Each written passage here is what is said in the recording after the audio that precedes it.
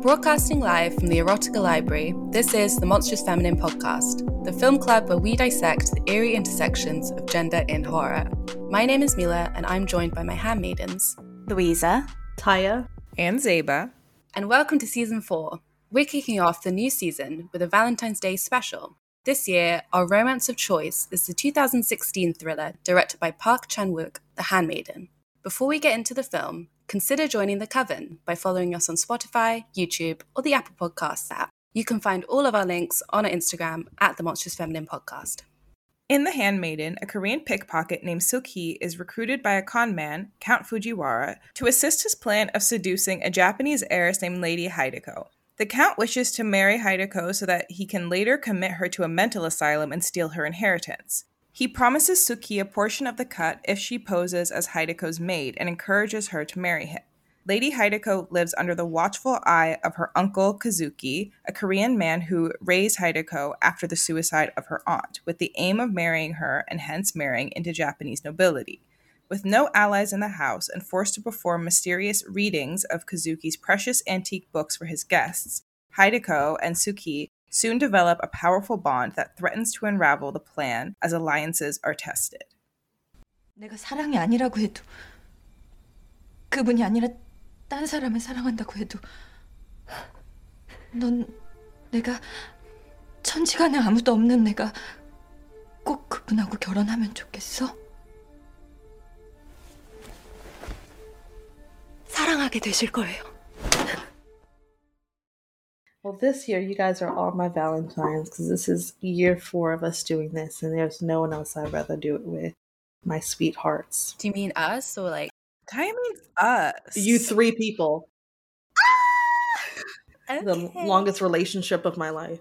Yeah, play Kiss Me Through the Phone. You can sing it. Unfortunately, I can't. All I remember is Kiss Me Through the Phone. What's like the next bit? I see you when I get home. Yep. Period.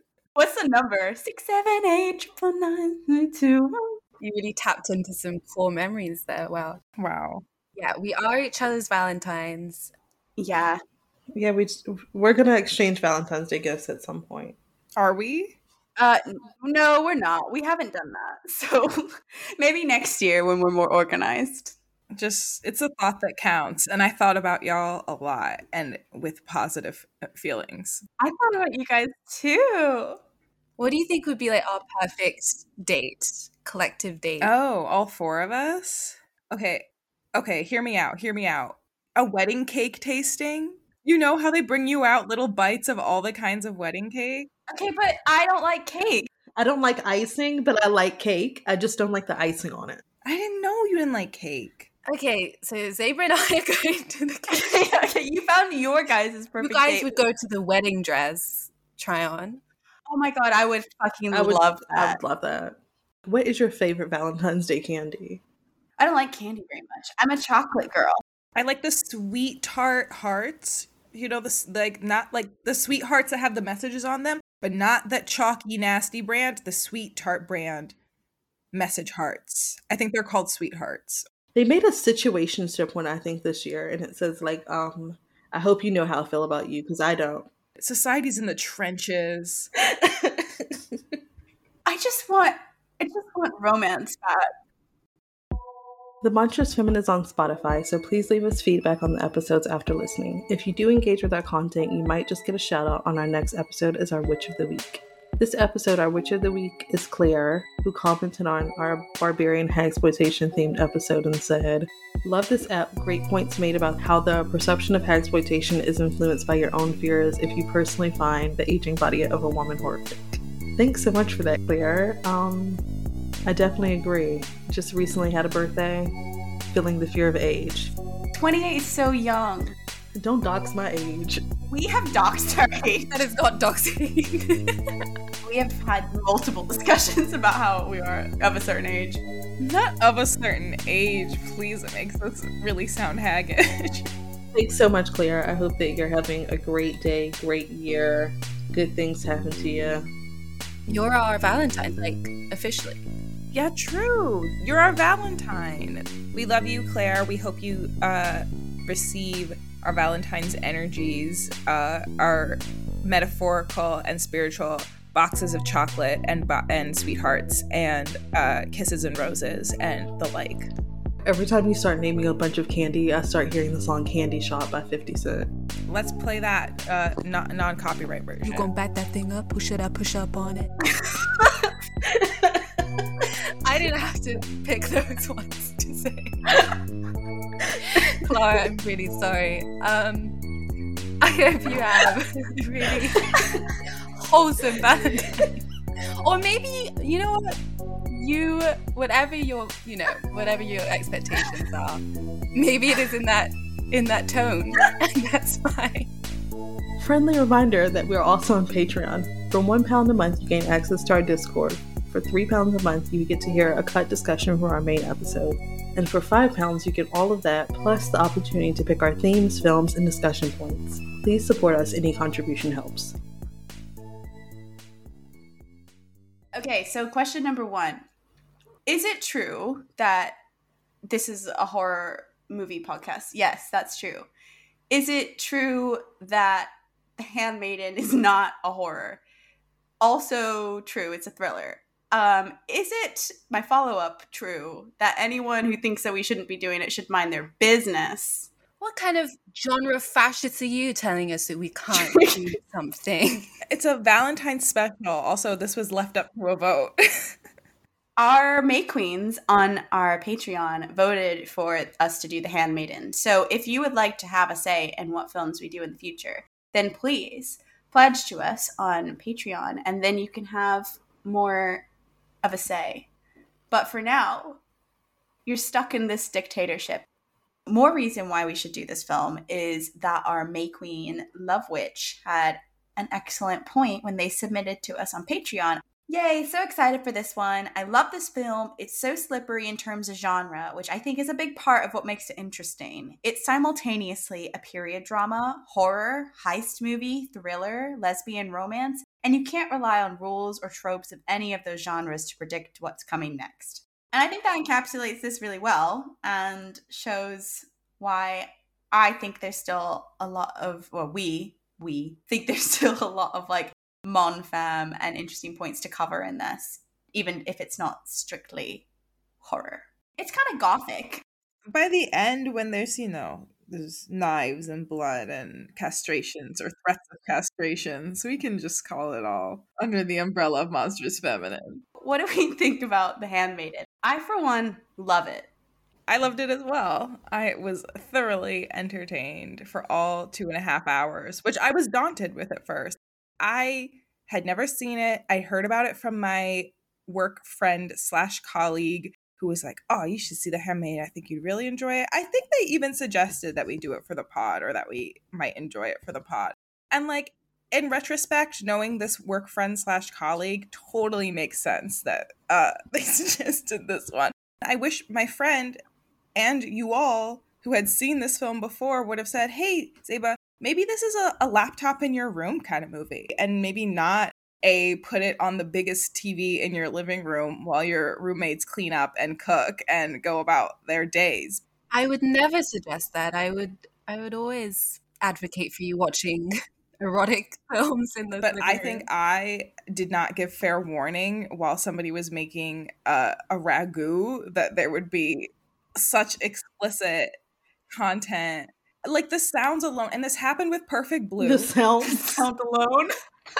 A lot of like heavy breathing, a lot of slurping. And they actually set the scene for you. Sebastian had their headphones on and was like cooking. So I was like, oh, I can finish watching this scene. And I, like an idiot, was like, they're going to pan away eventually. Like, I was like, it's fine. I don't have to like tell Sebastian anything because they're going to pan away eventually. And all the sounds are getting drowned out by the headphones.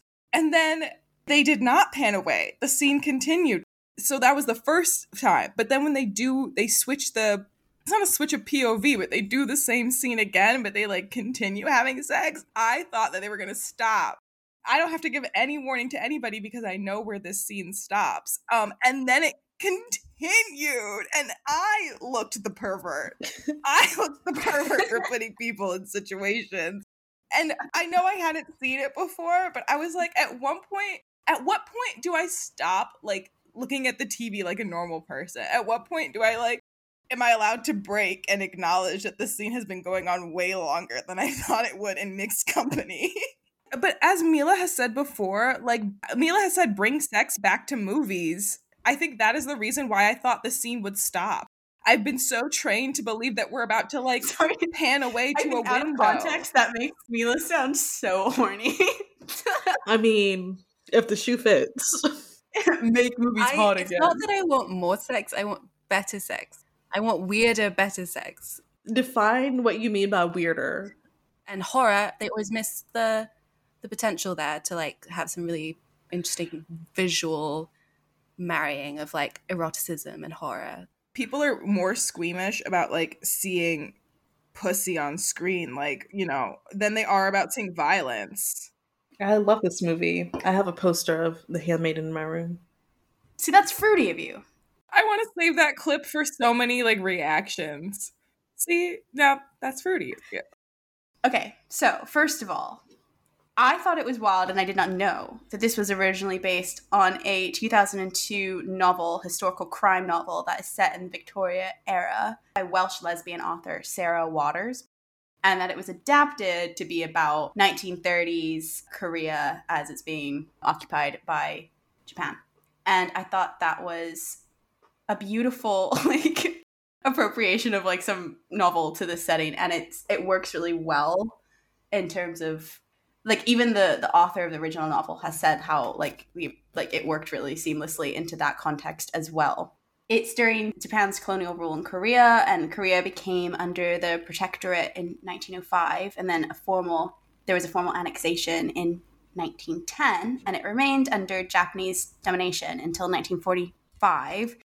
And Koreans were required to undergo cultural and even spiritual assimilation while being taught that they were inferior. So it affected everything. There was the religion, language, education, just general social values, media, propaganda, fashion, and just like culture more broadly. So that is the kind of context in which we're operating. Now back to the lesbian sex. I was reading a really interesting analysis. Basically, most of the stuff that I've seen about this, the criticism, is talking and a lot about, it's using a lot of Laura Mulvey's the male gaze theory and like what this film does to that. And there are some which are like, it is depicting it in all senses. And there are some which are like, this film challenges it. And I thought it was just kind of interesting. And I found one essay on Medium, and it's called The Handmaiden, Post-Colonialism, Gender, and the Vileness of Gaze.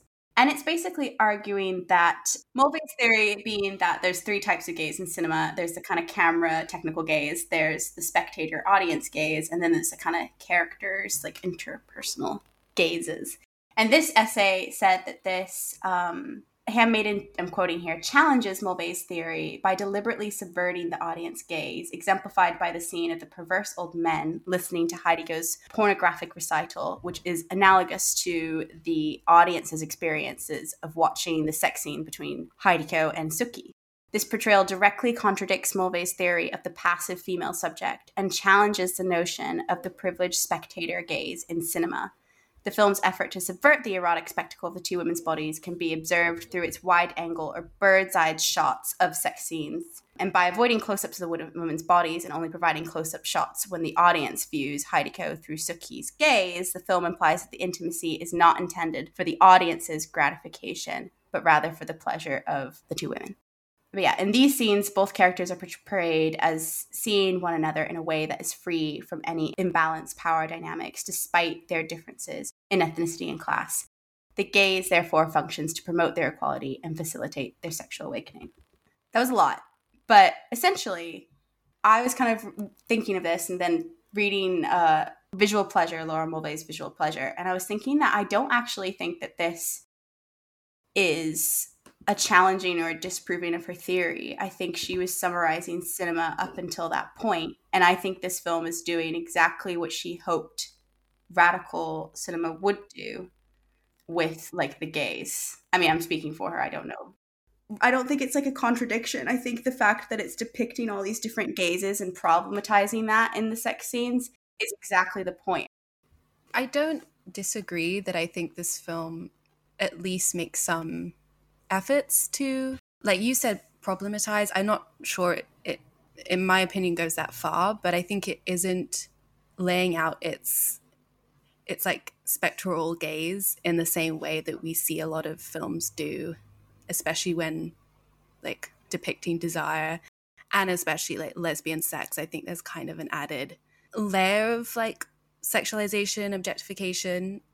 I do like this movie, but I don't understand why people think that it is visually something radical.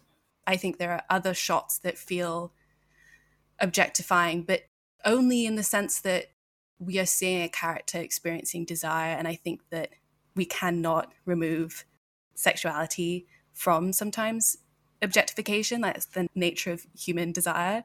I know that's like super complicated with added like cultural values and like gender politics, but I think that the narrative of the film, their like erotic connection together, and that in the context of like them freeing themselves from, you know, the time that they were, and there could have been a lot darker insinuations towards the sexual violence that was going on at that time towards Korean women. And instead, I think it addressed a lot of that like sexual violence and sexual subjugation through this sort of eroticism and like pornography, and the fact that she was essentially like performing this pornographic literature. That was a really interesting way to approach it. But therefore, I think that's where the strength is. Like these two women who managed to free themselves just from the ways that the men around them were using them for sexual pleasure. Like they find it themselves, and their sex together is something messy and not performative. But I don't think that's something technically seen as strongly through the camera's gaze, personally. I mean, there was that shot when she has her finger in her mouth, and it's like, that looks a little bit like a POV shot you'd find on Pornhub. But like, who cares? Like, I don't think it needs to be a wholly radical. There's like only so many things you can do with a fucking camera. I wanted to clarify that because I started with someone else's opinion, and I should have started with my own opinions. Being that, I think I kind of disagree with you, Mila. I think, sorry. My opinion is I disagree with you. I think there's something entirely performative about every single time they hook up. I think the lesbian sex scenes, I think that this film does interesting things with the male gaze in that it uses the male gaze entirely to the point where it's a comment on the male gaze, right? I think, as you said, this is Hideko is learning about or having sex after. If we get to section 3, where it splices back to the lesbian sex scene that we watched the first time, right? And it doubles the time of the length of the sex scene. And it happens right after Hideko is reading to a group of men about a lesbian sex erotica. And then it splices to her immediately, like, going back to the memory of or scene of her having sex with Suki. I think that is, like, her only knowing how to have sex through a kind of pornographic lens, through a male gaze. And by switching from like the male audience's like visceral reactions to her reading, and then going right to a lesbian sex scene that the audience has already seen and presumably enjoyed, is what becomes subversive about it, and why I think it does interesting things in how the camera is playing with like audience gaze and camera technical gaze, because all of a sudden we get different shots of them as well. Like it's wider and less close up, and we can see, and this is as we get more context anyway to their relationship. So I think there's something entirely kind of male gazy, and I think the sex that they do, like it's me giving the director too much credit, but I think it is like, on a first watch of this film, I would be like, this is like the most male directed lesbian sex scene ever. On a second watch of it, though, I'm kind of like, that's the whole point. This is about a film about the male gaze and voyeurism, and a woman who's been like sexually abused and forced to read erotica her whole life. Then kind of them both having like very virtual, like kind of like pornographic kind of scenes, almost like you said. The finger and mouth symbol is kind of like something off Pornhub, but hotter. And like just different moments in it where they're like very loud. They're like almost overly vocal. They're extremely infantilized. And I think like Asian women in porn like especially tend to be infantilized. Like there's this whole like schoolgirl thing, I think, and they're infantilizing themselves. And it's a comment, of course, on like the trust and the innocence and the fact that the characters are like infantilizing the other and thinking that the other's naive, and when actually they're kind of double crossing each other, right? So there's that happening. But I think it's also just a comment on like how we, the audience, were previously aroused by this scene, and how we're kind of no better than the men who are listening to the porn now, watching it again with that kind of context and deliberate splicing. And that's why I think it's interesting, and why I think it's doing more with talking about the male gaze, or dismantling a male gaze, because it's just forcing you to recognize that you in fact have one, rather than trying to seamlessly make you, as Laura Mulvey would say about previous films, try to seamlessly have a male gaze that's naturalized and you don't even question it. This time you are forced to question it. I'm actually going to come in with a different sort of analysis of it and like the male gaze. And with Hideko's uncle being a Korean man who sold out his country for a gold mine, I think him allowing his niece and at one point his wife to be sexually manipulated and objectified by these Japanese men who are at auctions kind of speaks to what actually happened to Korean women under Japanese occupation, because there were horrific sex crimes that took place and kidnappings. But under the occupation, I mean, Korean people weren't even allowed to eat Korean rice. Like everything that was harvested was given to Japan, and that's why there's so many Korean recipes that use like barley or other things instead of rice, or other types of rice, because all the white rice was like given to Japan, and all these things that made Korea was taken away. And I think you kind of see this play out with the characters within the film. He is sold out his country, he sold out his family in order to make a fortune, and then in the end she's a part of a greater plot to be further manipulated by a man. And I think their relationship is, in a way, takes back the power that is stolen from them as women during this time period, because they had so little agency. And after the war and after the occupation, there was very little acknowledgement of all the exploitation of women that had went on from both sides. There was a lot of shame if you were one of the women who had been a comfort woman, who had been through so much suffering. And there was like a shunning of what went on. So within the film, these two characters creating a relationship and completely being separated from sexual acts with men and actually having like sexual pleasure, to me, is sort of radical in that sense for what the time period was and what was actually going on in that time period. I think in that final scene of Hideko being disguised as a man so that they can escape and having all of her money is really just like sort of powerful in a way, because all of the agency and all of the manipulation, all the sexual abuse that she's went through as a woman, and all of the manipulation is sort of turned its back, because she does it in a way that is so subtle that they don't even expect it to come from her. And her being underestimated allows her to pull off this move.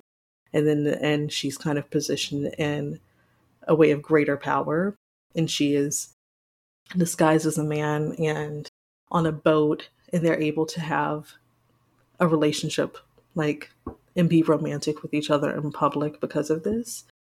And I just think for the time period that the film is set in, this is all very radical in the commentary of like comparing what was actually happening during this time period as well, makes these scenes a bit more complex than just being sex scenes that seem like they're from the male gaze, or that they're explicit just for shock factor. I think there's so much more going on, because honestly, during this time period in general, like, women were not having sex for pleasure. There was no effort to make the woman do anything but, one, break her virginity, two, produce babies. There was no effort for that. So the fact that there was pleasure and emotions behind the sex. I think the radicalness comes into that because those were not things that were allowed for women during this time period, and particularly not in occupation. I love hearing y'all talk. I love being back at it because it makes me think about things differently. I was, I guess, confused. I mean, not confused, but like I was like, I'll figure this out later. How I felt about the scenes where she's like reading the pornography out loud, and there's like this, they're very buttoned up. They're in these suits. They're like not reacting. They're very like stoic faced while she's, saying all these explicit things. And that was like literally me watching the movie, trying not to react to like the explicit scenes I was watching because I was in mixed company. And it made me think about watching this in a theater versus watching it in private. And like, I assume this is like a big visual epic. Like you're meant to watch it in a theater. And to be in the audience watching these really intimate scenes in mixed company would force you to be sat like those men, not reacting because you don't want, like, it's just like a very different experience. So I think that like those scenes are really effective in doing what you were saying, Louisa, which is like projecting the gaze onto the audience or causing the audience to reflect on how they are consuming, I guess, like erotic or like intimate things between women. So like if she's reading a lesbian sex scene and they're sitting there watching, and we're watching a lesbian sex scene and we're sitting there watching, like we're meant to sort of like see ourselves in that moment. But thinking about what Taya is saying about like women being used as tools in war, and like how can these characters divest themselves from that violent present, because like for us it's like, okay, we're thinking about the violent history and we have the gift of retrospect to think about like all the sexual violence that went on during this time in their present. Like to me, the two scenes that sort of like break from that gaze and are like the most radical is the masturbation scene when he's like describing their wedding night, and she's got I don't know if it's like a needle or a razor or something like that she uses to cut her hand and get blood on the sheets, but like she's like not going to consummate this relationship.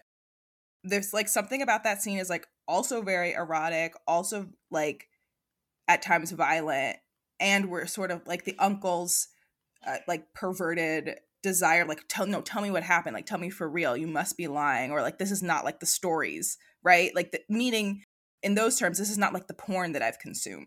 Why is what you're describing not like how I imagine a wedding night is supposed to be from all these things that he's consumed? And then the other like scene that reminds me of it is like, or not scene, but like multiple instances where like they're describing her as frigid, essentially. And what we know is that she's queer and like probably not attracted to any of these men in the first place, but she's been subjected to horrible abuse her whole life, so why would she be? But they keep being like, the way that she doesn't look at me like somebody who is attracted to men. Like they just think she's maybe like asexual or like isn't interested in anything at all. And I think him realizing that like, no, she does have desires, like Ty is saying, she like does want to have sex for pleasure, just not with you. And then, I think it's interesting that she's the one who puts on the fake mustache. She's the one who like decides that she's going to like throw it off in the end and have this super radical relationship that probably could not have existed during that time, no matter what boat you get on. I don't know what gay country they think they're going to. I think those are the moments in plot for me that divest from the gays question. So like their sex is also informed by the pornography that she is forced to read. So she's like, I'm gonna have sex with you. She keeps saying like, or Suki keeps saying like, I'm gonna have sex with you the way the Count will, how he will. Everything they're doing is informed by like how a man would want to see this happen or how a man would want to do it. They admittedly out loud to themselves in the act will say that.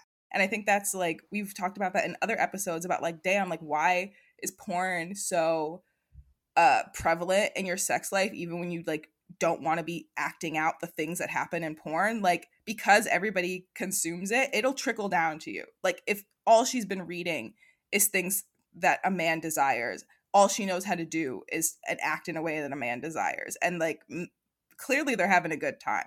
So I'm not trying to like say that like they've done the sex wrong, right? Because I think the radical thing is like they were able to use what they know of sex, which is like so fucked up, and what we all know of sex today is so fucked up, and like still derive pleasure from the knowledge that you do have.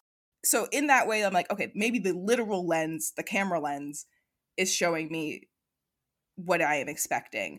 But what is happening plot-wise and character-wise in their development is the thing that sort of like breaks that usual pattern as far as like me, the audience, because you're forcing me to do a lot of self-reflection like when you return to the sex scene, when you return to these like moments that are erotic. Like I think I felt like I was given a little bit of a talking to, but also like the pleasure is not absent, right? It's like not a bad sex scene. I don't feel like yucky at the end of it, and I think that in and of itself is an accomplishment. But yeah, I just like that just speaks to how good the plot is and how good the twists are and how good it ends. It's just like satisfying.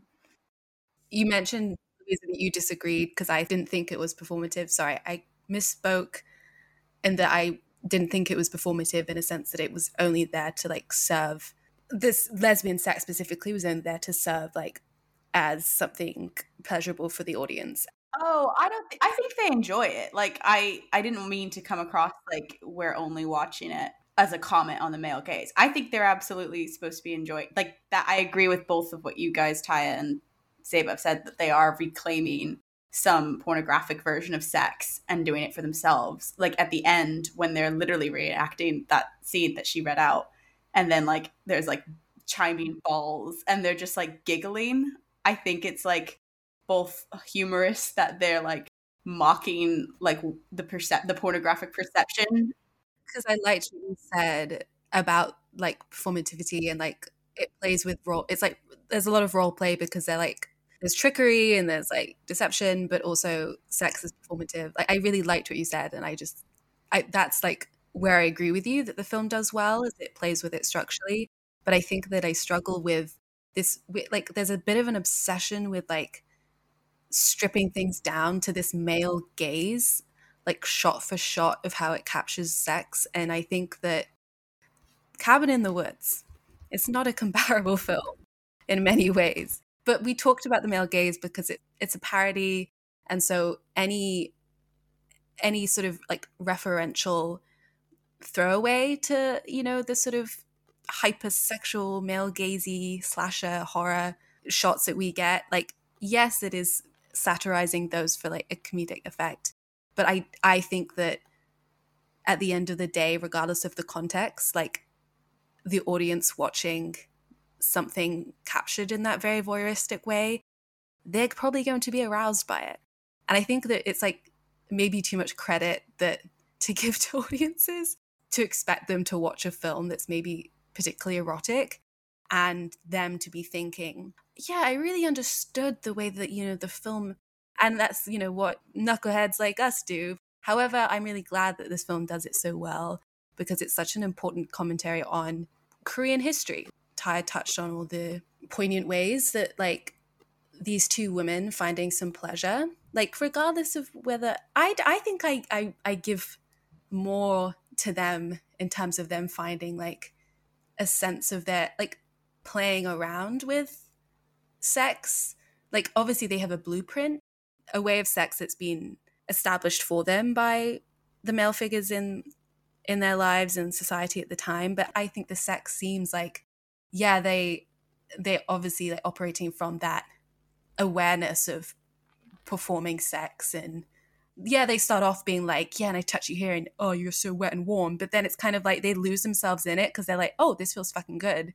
Then them just still being trapped a little bit in that like framework of sex that they've been taught. I want to get more into the male gaze as not appropriated by critics, but as purported by Ms. Mulvey herself. I think like there's been much debate about the actual sex scenes. Like I'm reading a quote. Laura Miller at Slate magazine was like, the maid and her mistress fall back into the tired visual cliches of pornographic lesbianism, their bodies offered up for the camera's delectation in a carefully arranged exhibition that would fit right into the uncle's collection.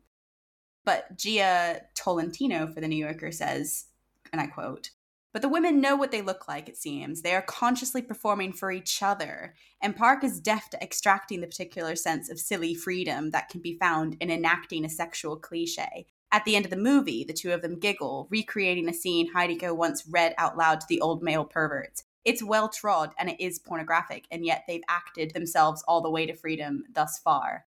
I liked that kind of reading of it, in the sense that it is exactly that. Like, it's completely pornographic, and it is like, it was based on the exploitative material, but like that in a sense kind of no longer matters because they're enjoying themselves, and there's a kind of silliness in it, as well as just making a mockery of the audience for being like, well, here, you wanted this, and now here it is. Do you know what I mean? Like, this is the pervert's imagination, and yet here we are having a whale of a time. Having a ball. Having a ball. Oh my god. It kind of reminds me of like, those fantasies that are like, oh, I bet girls when they go to sleepovers, they like hang out and talk about boys and then they fuck each other. That's literally what happened. That is what happened. I mean, sometimes that is what happens. I cannot deny that.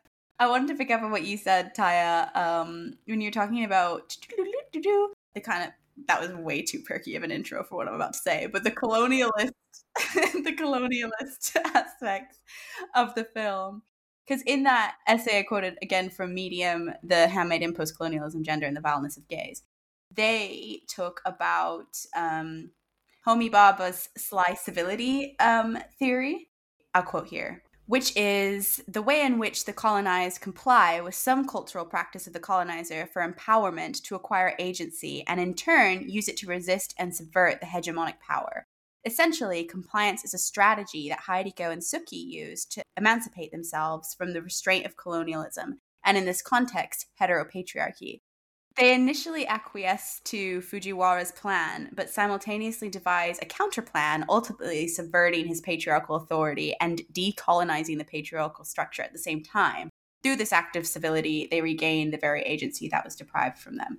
And I think that kind of encapsulates nicely what you were saying, Taya, about how they do find freedom through their relationship. I didn't mean to suggest that because it's performative and because it's critiquing, I think, male gaze as a whole, that they can't find freedom and do something radical within it. I think they do.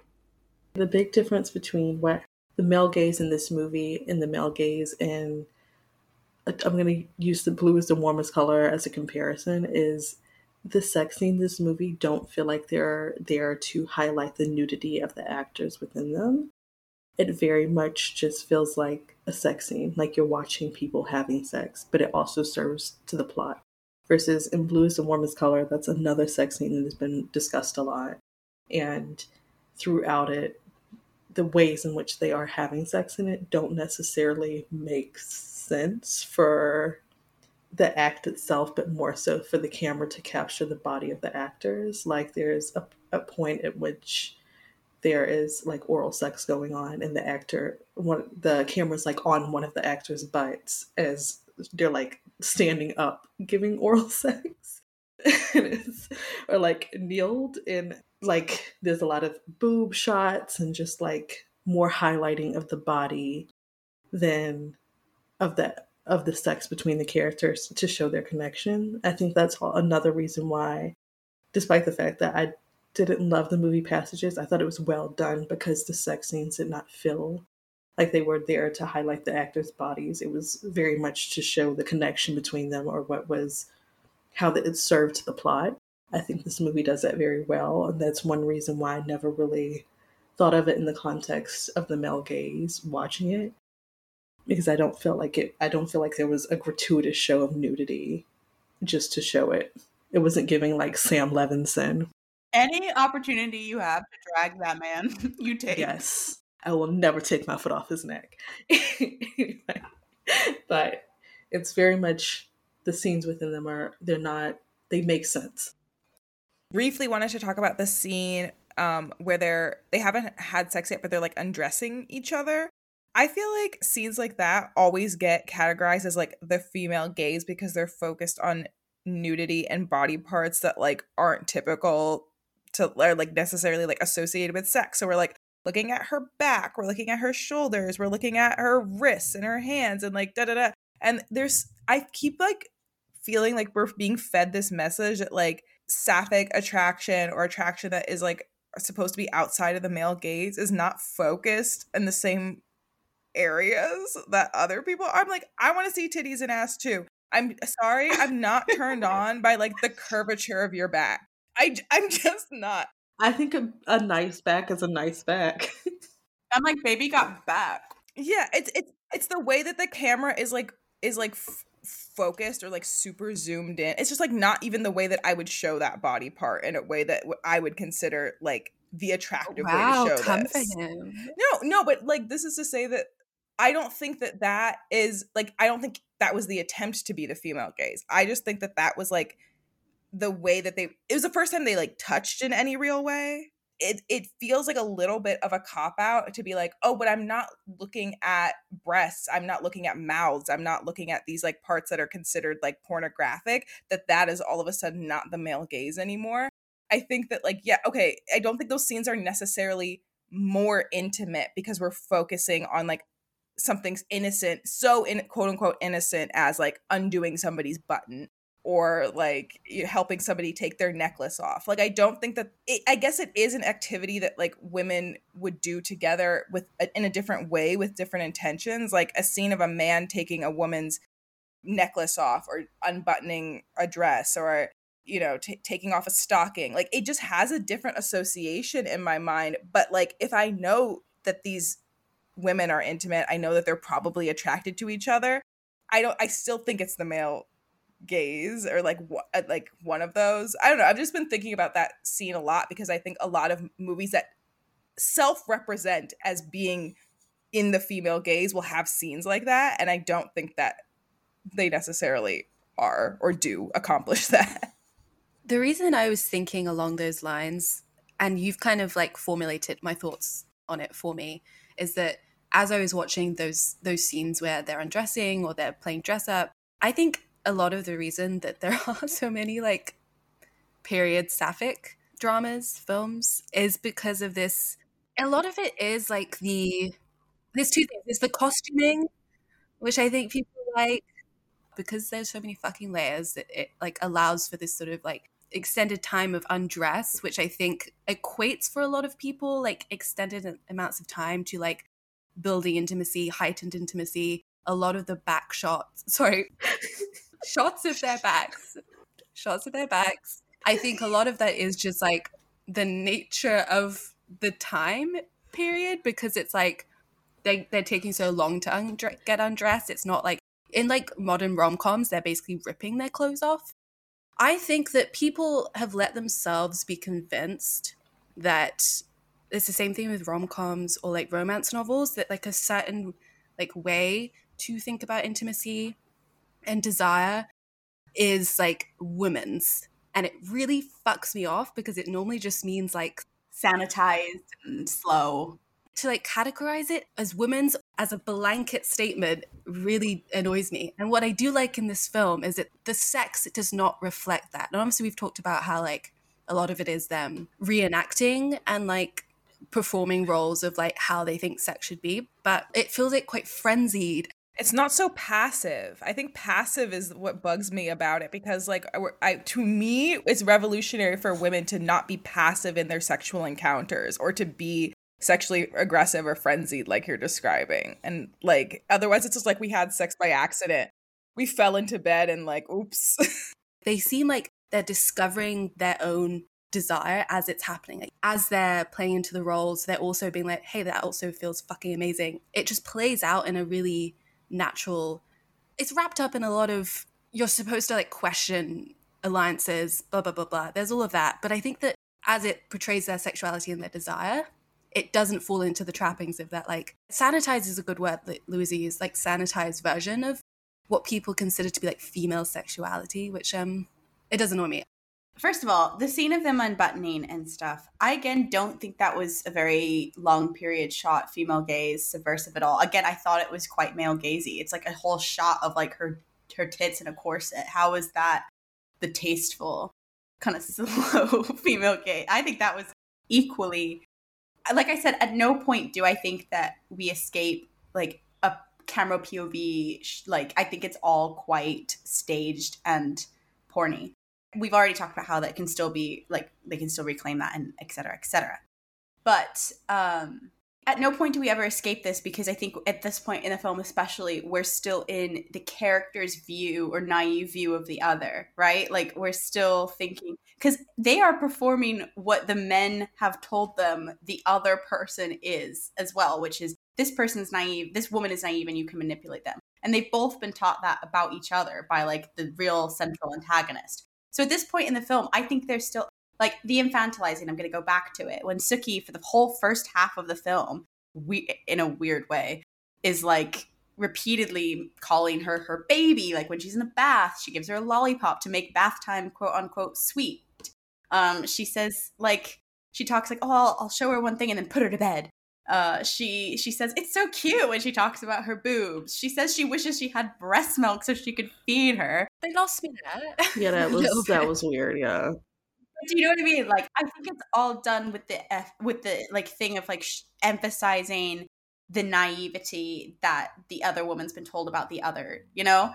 And then because it also switches, because like then when we get more of Heideko's perspective, we know how she's actually being quite manipulative, and then Suki actually seems quite juvenile when she's like, especially when she's learning to write, which I know is due to like Korean women and being deprived of their own culture and deprived of their like language and didn't have like the education, especially because she was from a rural poor Black background. But she seemed quite juvenile. She was writing out the names and she says Okju, Haideko, Mummy, Daddy, and she repeats it like over and over again, and it sounds very babyish. And then Haideko also says, "Shall we play maid like before?"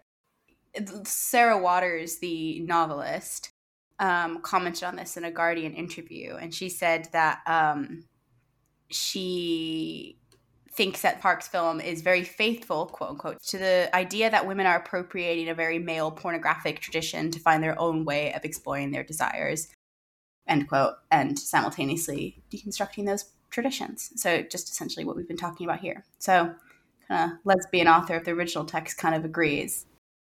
Can we talk about the twist? There's two, I suppose. Like the twist, one that we believe that Hideko has betrayed Suki. And the first third, I don't know if it's when that reveal happens. At the end of the first part, when we're led to believe that she's betrayed her and set her in her place, and then it is revealed that they were in fact working together, and we like we sort of re-watch a lot of scenes with a different lens and like a different point of view and with different knowledge. And I don't know if y'all had thoughts. I guess my question that I was thinking over my head is like, why are they so willing to be a part of his scam, right? Because Suki's a scammer by training, so she's ready to scam because like that's all she knows, and she like is very excited to have the money and the clothes and the jewelry, and Heideko's excited to be free of her fucking abusive, fucked up situation. Like they both have their motivations for sort of like aligning themselves to a man at first, and then they have a crisis of sexuality and they're like, let's team up. I guess like 3-act structure about like who is aligning themselves with a man and for what reasons and what do they gain from it. And then like put in the context of now the uncle, whose name I forget, the uncle and the count sort of have this final conversation in the basement where they're sort of piecing together maybe what has gone on, but I don't think that they totally have figured it out. Like the women are such compelling characters that I think I genuinely forget that the men have been so thoroughly bamboozled and that they are actually the center of the film and they are the antagonists that drive the plot forward. And I guess, yeah, I just wondered how y'all felt the first time watching, since this was my first time watching and having to like piece all those things together. I watched it in like recent years, like in uni. Well, was it since uni, I guess?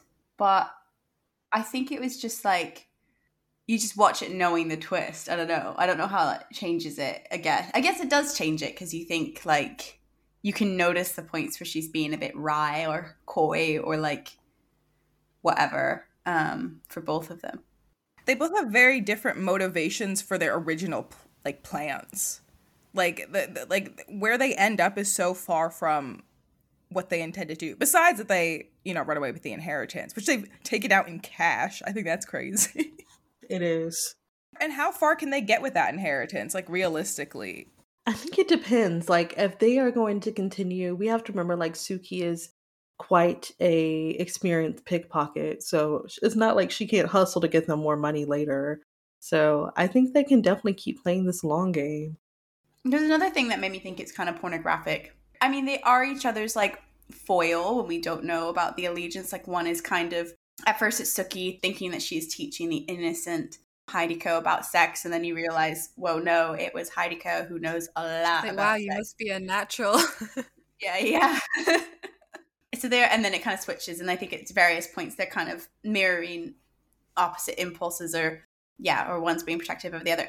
I think they're also, like, made to look quite similar, like, especially when they're playing dress up, and it's like the hair styles that they do, like, exact matching, and there's like a shot of them from behind with both of their, like, hair looking exactly the same.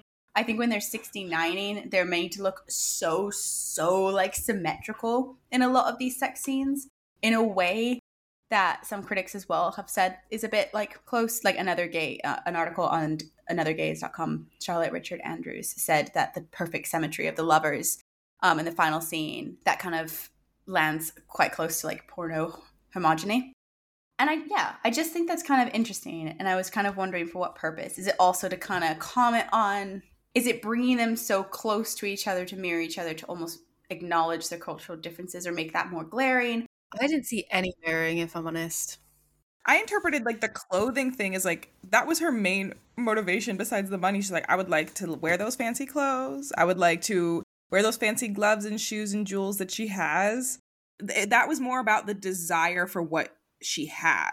Like, we've talked about, you know, the conflation of, like, sexual desire and just, like, jealousy, or in all types of gay films that we've covered before. And I honestly interpreted Suki as being so envious of Hideko in the first third of the movie, when her plot is like, I'm just going to take what this lady has. Straight up, that was her only motivation. I want to take what she has. I want to live the life that she has. I want to, like, move through the world in the way that she's able to do.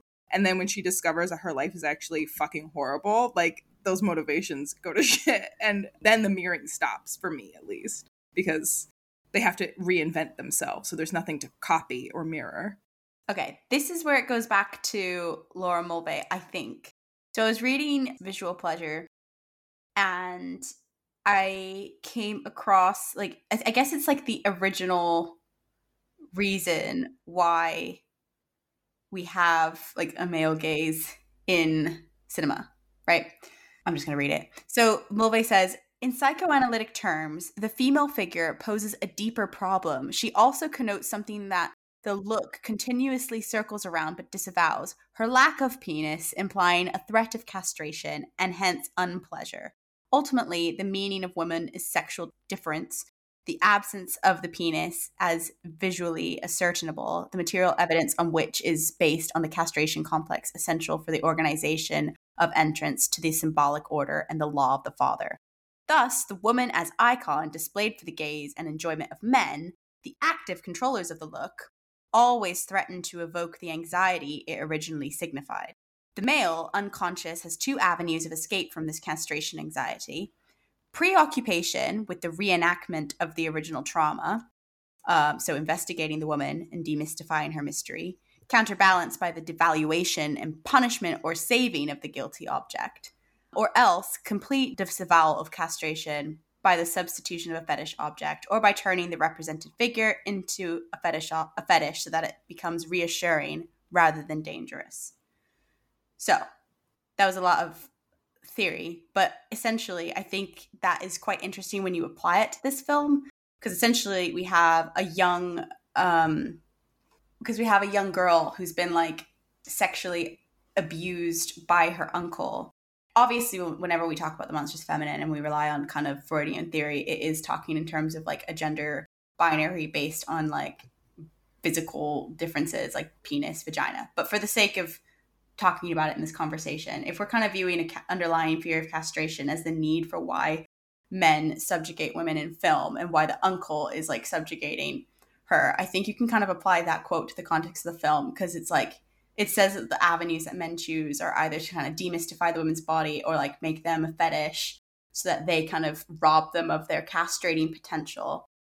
And I think that's true. Obviously, he spends his life like making her into like this sexual object that is entirely at his control, reading like male literature to the performance of his audience. But I think underneath all that, there still lurks this underlying thing of castration, particularly with like the teeth filing scene. I think a little bit when she says, "My tooth is too sharp." It's a bit of a reach here, but I definitely thought about like, also because the film is so much about trust and who can trust each other at different points. I just thought that was like quite an intimate, it makes that scene extra intimate when she's like filing down her too sharp tooth. And I think it is like hinting at a kind of femme castratrice potential. Like Mulvey says that the female image as a castration threat constantly endangers the unity of kind of all the gazes in the film and bursts through the world of illusion as an intrusive, static, one-dimensional fetish. Thus, the two looks, materially present in time and space, are obsessively subordinated to the neurotic needs of the male ego, blah, blah, blah.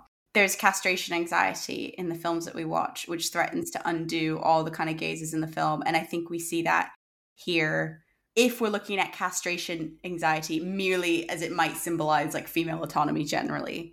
And it's just interesting that it does end in like the dungeon with like the main male antagonist about to get castrated, albeit by the uncle, but then he dies as well. So it's kind of like interesting that it ends with, and his fingers get cut off, which we know is a kind of symbol of castration anxiety or a substitute for it in place of a phallus. But it does kind of go full circle in that we have like a ridiculously like traumatized and controlled in such a sexual manner Hideko, and her sexual potential is so restrained and organized for her in every step of the way. Maybe we fear subconsciously her like sexual power, and then when she gets it, it's interesting that the men in that film simultaneously like die or lose their sexual power and power more generally. And that's why I think it was kind of doing more to dismantle what Mulvey was talking about in a Freudian sense of the male gaze, rather than just talking about the male gaze as appropriated by critics. And I think therein is where we find a monstrous feminine portrayal, because I think there's an underlying castration anxiety throughout, as it might symbolize female autonomy. I definitely agree with you, Louisa. I would think this film kind of fits into femme castratrice because Hideko is kind of not in the traditional sense of what we normally see as like a rape revenge or like an exploitation film. But I think throughout the film, she is so sexually exploited by her uncle and by the Count that her reclaiming her sexual power and her relationship with Suki sort of becomes a castrating element. And when she does take the money at the end and then assumes like a male identity, it kind of feels like a financial form of castration, and also like she took what would have been his power, which would have been her money anyway, and the life that he was going to have. So it's like she financially castrated him and then like castrated him completely anyway. And then also the cutting off the fingers. I think there's quite a bit of the elements in the film that definitely make me think of like femme castratrice. Also like the scene where she puts her finger in Suki's mouth is like the vagina dentata that anytime you see like a mouth and something disappearing into it is kind of like playing into fear of castration anxiety. I think this film does a good job of playing with castration anxiety in different ways than I would say the traditional ways. I forget that Mulvey's theory is based in psychoanalysis, and to be honest, I think like how I apply the male gaze is like the thing I take from it is definitely that sort of like sense of voyeurism, which obviously like has a psychoanalytic grounding, but I think can also translate quite well into like an increasingly media dense sort of digital age of pornography and like sex being something you really only see online, like captured in that way. But back to why I just never feel like films can, at least for me, feel like a sort of radicalized overturning of the male gaze is because they are operating with a piece of technology that was created by men. The visual language was established by men. I just don't think there's very much that can be done. And I'm sure that I'll be proven wrong eventually. This film is a good example because I think it is technically very good. I think that thematically it's really strong, but I still wouldn't like come back and say that it's a complete like radical reimagining of the male gaze. And that's fine. Like, it's not something I want it to be, but I think like you guys have all mentioned, like it does reflect on the male gaze because it's dealing with the concept of pornography and sexual oppression and subjugation. I think it ties all of those things well together. Maybe this is a really like too much of like a purist take, but I think that the photographic camera and the moving image, I think those things are like innately objectifying. Philosophically, you are an object. Yeah. And even in a film, you're just like a series of photos. And to be fair, like people aren't looking at a photo and being like, look at that object. Like they're obviously seeing an essence of a person. I just think that we can't give these things so much credit to like dismantle power structures and to formulate these like political ideologies and manifestos. Like voyeurism in the context of the male gaze is, like you said, it's about female sexual difference and I guess in a sense like alleviating that fear by objectifying women. I feel like it's become more and more like in the digital age about that objectification being tied to commodification in porn, in like selling images of bodies. So I don't know. I think it's come quite far away from that really psychoanalytic base. But yeah, I think it's always an interesting framework to talk about these things with. I think this film is subverting the gazes in the way that I think Laura Mulvey would hope it would. Just because of this last paragraph she has about where she says that there's a complex interaction of looks, which is specific to film, and that basically the kind of first job of any radical film is to free the look of the camera into its materiality in time and space, and the look of the audience into dialectics, passionate detachment. There is no doubt that this destroys the satisfaction, pleasure, and privilege of the quote-unquote invisible guest, and highlights how film depended on voyeuristic, active/passive mechanisms, end quote. And I think in summary, I think this film is doing that in how it does play with the kind of plot twists and the framing. I think it is kind of playing with the camera's gaze when it does a whole sex scene that we've already seen, but does it once more to reveal a different perspective onto it.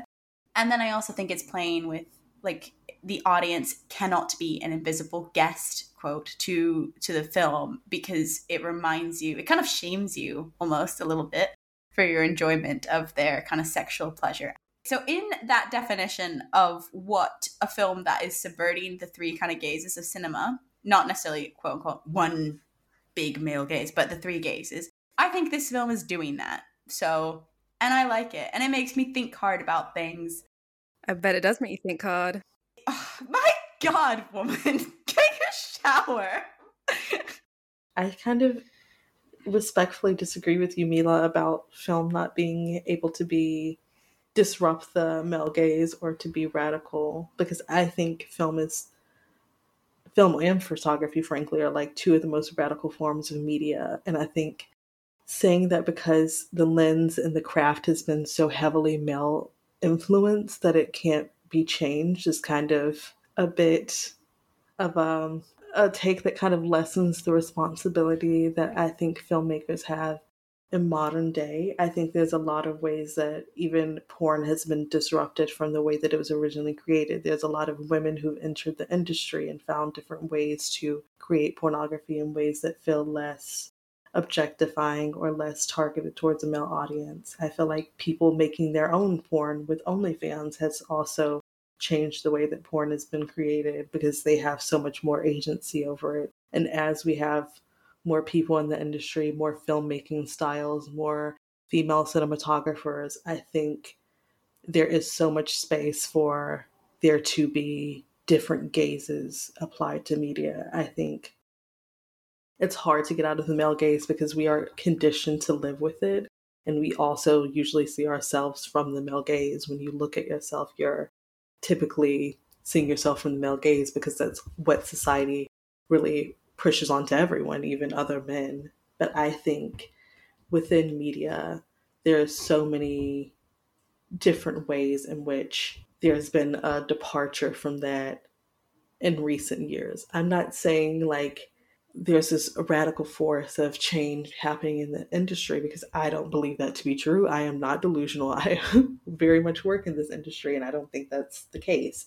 But I think there are so many more styles and ways that people are able to create agency and create these pockets of magic where there maybe isn't a full departure from the male gaze, but there is a way in which they give the characters agency, the bodies. There's intimacy coordinators who have come into the industry in recent years who've really reframed the way that sex scenes and nudity are done within film and television to kind of make the actors more comfortable, to create better visuals, to make people more comfortable on set. And I think it's kind of minimizing the real impact of what film and media and the camera can do if you really are using it in ways to be radical.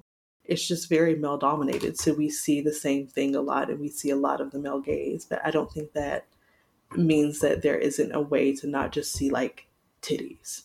And I don't think like people critiquing it for not being radical enough or not reaching its potential is a way for people to say if they hate sex scenes. I just think there's so much more that can be done and that has been done by other filmmakers. And I would say even while this movie does definitely have like aspects of the male gaze, whatever, it's not going to be completely perfect, but I think it's a very technically perfect film.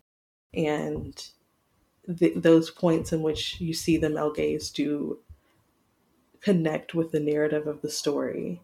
And as me and Louisa have said, we might have not have been the most fond of the movie passages. That film was one that I saw quite recently that I thought was really such a departure from the way that I've seen sex scenes shot in media.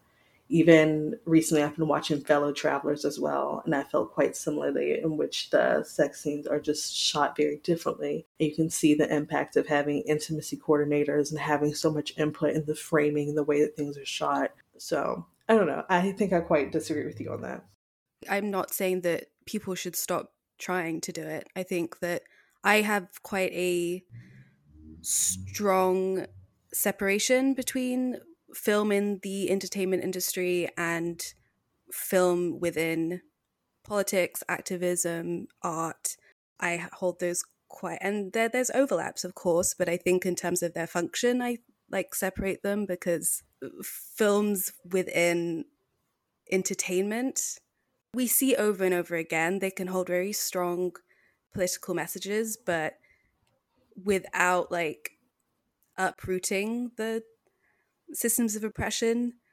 Like, it's basically just allowing something cyclical to continue on and people to think that consuming media that might be politically progressive is the same thing as like enacting change. And I just unfortunately don't think that's true as long as we uphold capitalism in that way, even if it becomes more like socially progressive. The same in porn. Like, I agree that OnlyFans has been great for a lot of sex workers, but I think fundamentally, like, the industry is still insanely exploitative and relies on people having to sometimes get into an industry that they don't necessarily want to because they can't like afford basic well-being, and you shouldn't have to kind of like hustle to get that. For me, film as it was created, like the mechanics of the technology, I think that something truly radical for me would be people creating something new. And yes, you can do that with like the bones of film and like celluloid, but I'm very much like a burn it all to the ground and start afresh type of person. So I think otherwise it can feel like you can't quite escape like the history of something, which isn't a bad thing. Like, it means that you can be like referential. But that's why I think that getting caught up on this sense that we can somehow remove the male gaze completely from film, the mechanics of it as we still use, I think is like maybe at least unhelpful, but doesn't mean that we can't like have interesting things to say about it. Like we've all like said of this film, it definitely does reflect on it in a really interesting way. But I think just when people like turn around and they're like, oh, this film was the female gaze, it oversimplifies it, but also it feels almost like that sort of liberal progressivism of it's just like Barbie encapsulated. Like, look at this really easy film that like symbolizes progress, and then we don't actually have any structural change. But yeah, I totally agree with you that film is an extremely important medium, but I don't know about it. Like, I don't think it's the be all end all. I think that means there's something new that can like happen. Like, there's other technologies I think can come about maybe one day. I think one of the issues with the female gaze is that people view the female gaze as something that they think will be completely separate from the male gaze. But to be quite frank, the girls are horny. Like, I see how people talk about celebrities online. Book talk and the way that that has emerged as a whole thing of just people who love like smutty literature and people who really love audio erotica. And I'm not shaming anyone, but I definitely think sometimes the way that people talk about the female gaze is as if women are removed from desiring anyone sexually, and we just view people as like, beauty, everything is beautiful. And I don't think that's the truth. And when you grow up in society, you grow up with the male gaze. You grow up viewing yourself often from the male gaze. And I think as a result of that, the female gaze is certainly not as crass or sexualizing of everyone. But I think there is this ideal of like the female gaze will only show like a body as a body. And I think it's kind of almost naive to believe that women don't look at other women or other men or men or people in general and like see sexuality or like attraction when you see them, and that like that gaze will only reflect that as this is a human. It just makes it seem as like the female gaze is just the absence of sexuality or viewing people from like a lens of sexualness. And to me, it's kind of confusing. Like, I've seen people say this about like Heartstopper, for instance, that it's a very like fuzzy show that feels like it's from the female gaze. And I'm like, it's just a show that's very cute and fun and shows a teenage romance, but it has nothing to do with female gaze. It's just they're children, so they're not looking at each other like super horny yet. That idea that there's this absence of like sexuality or sexual desire in the female gaze is what kind of confuses me about people's idea of what it should be or what it looks like. I don't think it's this like mechanical way of just viewing things as like parts of a body or like just shooting things where it's like you can't really tell what anything is. It's just all scrambled up and abstract. It's just, it doesn't quite make sense. Because then, like, it kind of strips women of sexual desire, which equally is like kind of problematic. And I think, to be honest, I think all art is political, whether or not you intend it to be that way or not. And everything will have messages that people take out of it. You know what we haven't actually spoken about? The fucking romance. Like, have we talked about love at all? In this Valentine's episode, we're just like, yeah, so those titties? How can they be in love? They just met. I don't think they are really Come that on. like in love. They are. They're like They're sexual limerence. comrades. I don't know why Mila's finding this so funny. It seems like such a modern concept to apply Limerence. to this film. Oh, limerence. Well, they definitely had a lot of feelings towards each other. I think they're lovers. I would agree with that assessment. She says, I don't want to marry him. If you want me to marry him, say it. And then she says, I want you to marry him. And then she slaps her because she knows that she's betraying her. And if that's not love, then I realized where I was going with that. No, okay. She stops her suicide. They decide to be together and run away and live together. They had a lot of time together. I mean, to be honest, I don't think in that time period you were able to really love people in the way that we can in modern day. I think that is a newer luxury. While I think this film is very technically perfect, I think the romance isn't quite built enough to where I think apparently 2 out of 4 people on this podcast were not convinced they were in love at the end of this movie. I think they were, just because I think love has changed with modernity, where we have more of a luxury of like slowly letting ourselves fall in love. We have the sometimes almost delusional idea of there being endless selections of people to fall in love with, when in actuality, there's a good chance that most people you meet, you probably don't got the compatibility to fall in love with them, or maybe you will hear them talk and say no. I think the apps have kind of created this notion that there's like always someone else out there who maybe you vibe with better, versus like back in the day, the life expectancy was lower. People did not have optimal time to go around like dating and courting, because there was a stigma against having all the several courtships or several suitors. And if you didn't get the proposal after them, then people would think there was something wrong with you. So I think the option of being selective and being able to take your time in love is something that's far more modern. So in this movie, I think from the extended time that they spent together, getting to know each other, understanding each other's traumas and motivations, they were in love by the end of the movie. I think I agree with that. I think they're in love from what we see of their connection, and of the fact that there's a limited choice and they are each other's solace and means of escape. I think they're more than sexual comrades. I think you can see feeling when she confesses. There can be feelings without love. You sound like a fuckboy. There can be feelings without love. I think don't think too hard about it. What does in love even mean? Now I'm existential. No, for fuck's sake, this is what I meant by don't think too hard about it. People really struggle to make romances that are not period pieces, and I really need us to dissect why people are unable to make modern love stories that are not cringeworthy. Is being in love now because cringe? Modern love is cringy, Taya. It just is.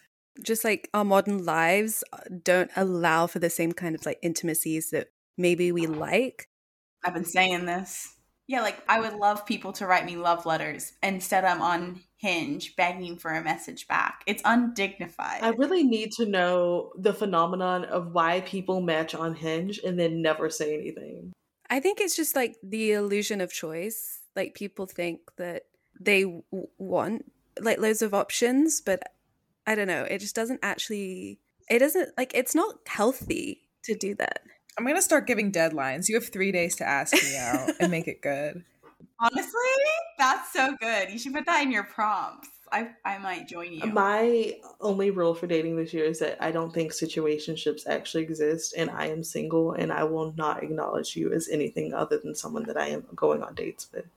We are not in a situationship. You are nothing until you are my actual partner. Damn, I am nothing to a lot of nobodies then.